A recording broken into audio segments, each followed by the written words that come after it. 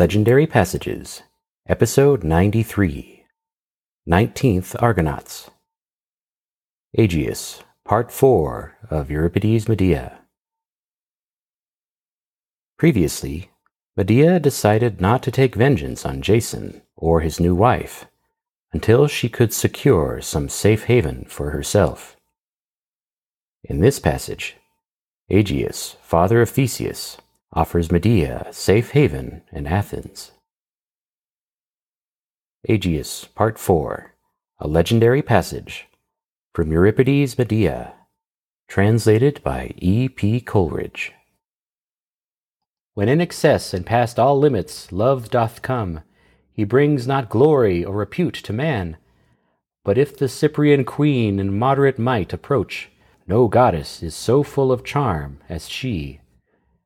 Never, oh never, lady mine, discharge at me from thy golden bow a shaft invincible, in passion's venom dripped.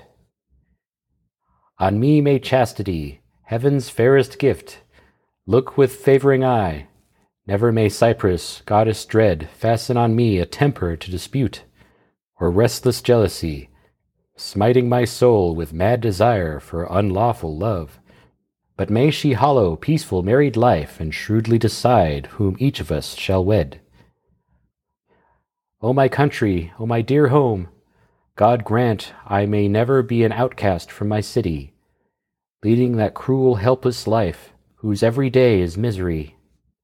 Ere that may I this life complete and yield to death, aye, death, for there is no misery that doth surpass the loss of fatherland. I have seen with mine eyes, nor from the lips of others have I the lesson learnt. No city, not one friend doth pity thee in this thine awful woe.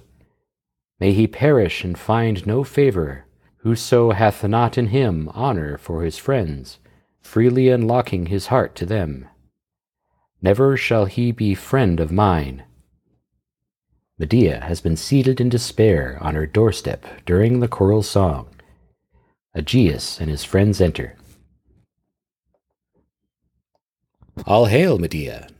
No man knoweth fairer prelude to the greeting of friends than this. All hail to thee likewise, Aegeus, son of wise Pandion. Whence comest thou to this land? From Phoebus' ancient oracle. What took thee on thy travels to the prophetic center of the earth?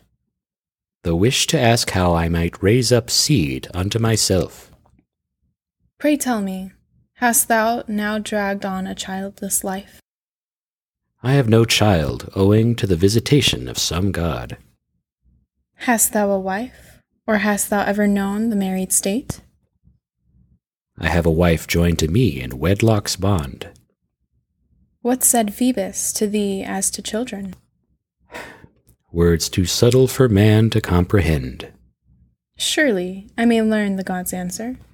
Most assuredly, for it is just thy subtle wit it needs. What said the god? Speak, if I may hear it. He bade me not loose the wineskin's pendant neck. Till when? What must thou do first? What country visit? Till I to my native home return. What object hast thou in sailing to this land? O'er Trojan's realm is Pythias king. Pelops' son, a man devout, they say. To him I fain would impart the oracle of the god. The man is shrewd and versed in such like ore. Aye, and to me the dearest of all my warrior friends. Good luck to thee, success to all thy wishes. But why that downcast eye, that wasted cheek? O Aegeus, my husband has proved most evil. What meanest thou? Explain to me clearly the cause of thy despondency. Jason has wronged me, though I have given him no cause. What hath he done? Tell me more clearly. He is taking another wife to succeed me as his mistress of his house. Can he have brought himself to such a dastard deed? Be assured thereof, I, whom he loved of yore, am in dishonor now. Hath he found a new love, or does he loathe thy bed? Much in love is he. A traitor to his friend he has become. Enough. If he is a villain, as thou sayest. The alliance he is so much enamored of is with a princess. Who gives his daughter to him? Go on, I pray. Creon, who is the lord of this land of Corinth. Lady, I can well pardon thy grief. I am undone, and more than that, I am banished from the land. By whom? Fresh woe this word of thine unfolds. Creon drives me forth in exile from Corinth. Doth Jason allow it? This too I blame him for. Not in words, but he will not stand out against it. Oh, I implore thee by this beard and by thy knees, in suppliant posture, pity, O pity of my sorrows. Do not see me cast forlorn, but receive me in thy country, to sit within thy walls, so that I may wish by heaven's grace to be crowned with the full harvest of offspring, and may thy life close in happiness. Thou knowest not the rare good luck thou findest here, for I will make thy childlessness to cease and cause thee to beget fair issue. So potent are the spells I know. Lady, on many grounds I am most fain to grant thee this thy boon. First for the gods' sake, next for the children whom thou dost promise I shall beget, and in respect of this I am completely lost. 'Tis thus with me. If e'er thou reach my land, I will attempt to champion thee as I am bound to do. Only one warning I give thee first, lady. I will not from this land bear thee away. Yet if, of thyself, thou reach my halls, there shall thou bide in safety, and I will never yield thee up to any man. But from this land escape without my aid, for I have no wish to incur the blame of my allies as well. It shall be even so, but wouldst thou pledge thy word to this, I should in all be well contented with thee. Surely thou dost trust me, or is there aught that troubles thee? I trust thee, but Peleus' house and Creon are my foes. Wherefore, if thou art bound by an oath, thou wilt not give me up to them when they come to drag me from the land. But, having entered into a compact, and sworn by heaven as well, thou wilt become my friend, and disregard their overtures. Weak is any aid of mine, whilst they have wealth in a princely house. Lady, thy words show much foresight, and if this is thy will, I do not refuse.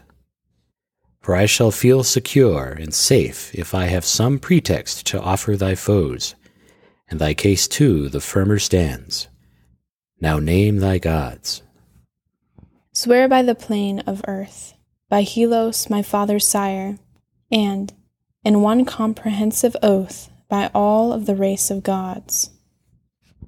What shall I swear to do, and from what refrain? Tell me that.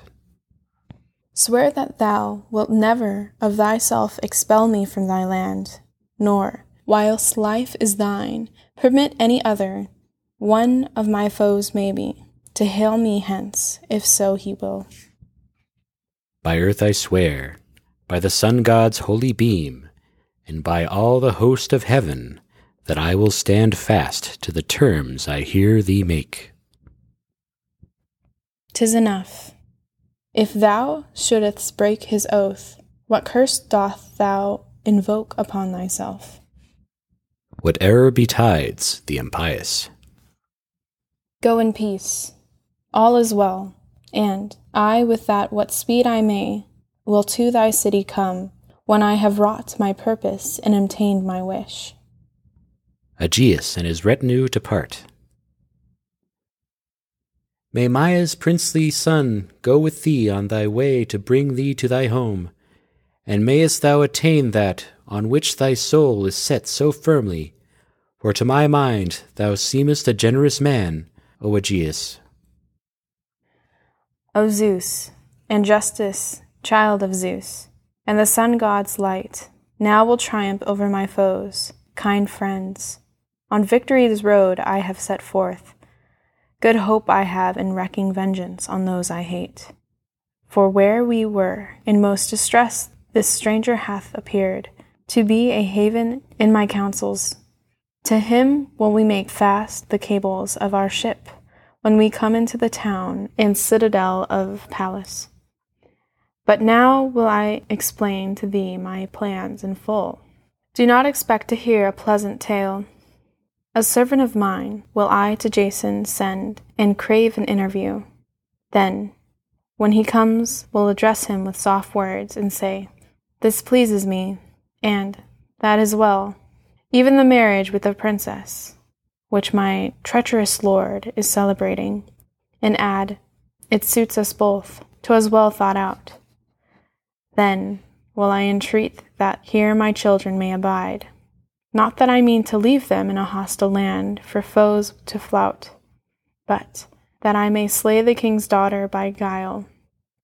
For I will send them with gifts in their hands, carrying them unto the bride to save them from banishment, a robe of finest wool and a chaplet of gold. And of all of these ornaments she take and put them on, miserably she shall die, and likewise everyone who touches her. With such fell poisons I will smear my gifts. And here I will quit this theme, but I shudder at the deed that I must do next, for I will slay the children I have borne. There is none shall take them from my toils. And when I have utterly confounded Jason's house, I will leave the land, escaping punishment for my dear children's murder after my most unholy deed. For I cannot endure the taunts of enemies, kind friends, enough. What gain is life to me? I have no country, home, or refuge left. Oh, I did wrong that hour I left my father's home, persuaded by that Hellene's words, who now shall pay the penalty, so help me God.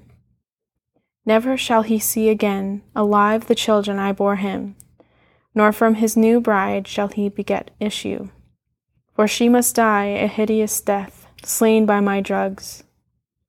May no one deem me a poor weak woman who sits with folded hands, but with another mold, dangerous to foes and well disposed to friends. For they win the fairest fame who live then, life like me. Since thou hast imparted this design to me, I bid thee hold thy hand, both from a wish to serve thee, and because I would uphold the laws men make. It cannot but be so. Thy words I pardon, since thou art not in the same sorry plight that I am. O lady, wilt thou steel thyself to slay thy children twain? I will, for that will stab my husband to the heart. It may, but thou wilt be the saddest wife alive. No matter. Wasted is every word that comes twixt now and then. Ho! The nurse enters in answer to her call. Thou, go call me Jason hither, for thee I do employ on every mission of trust. No word divulged of all my purpose, as thou art to thy mistress loyal, and likewise of my sex. The nurse goes out. This passage continues next episode, as Medea pretends to make peace with Jason for the sake of their children.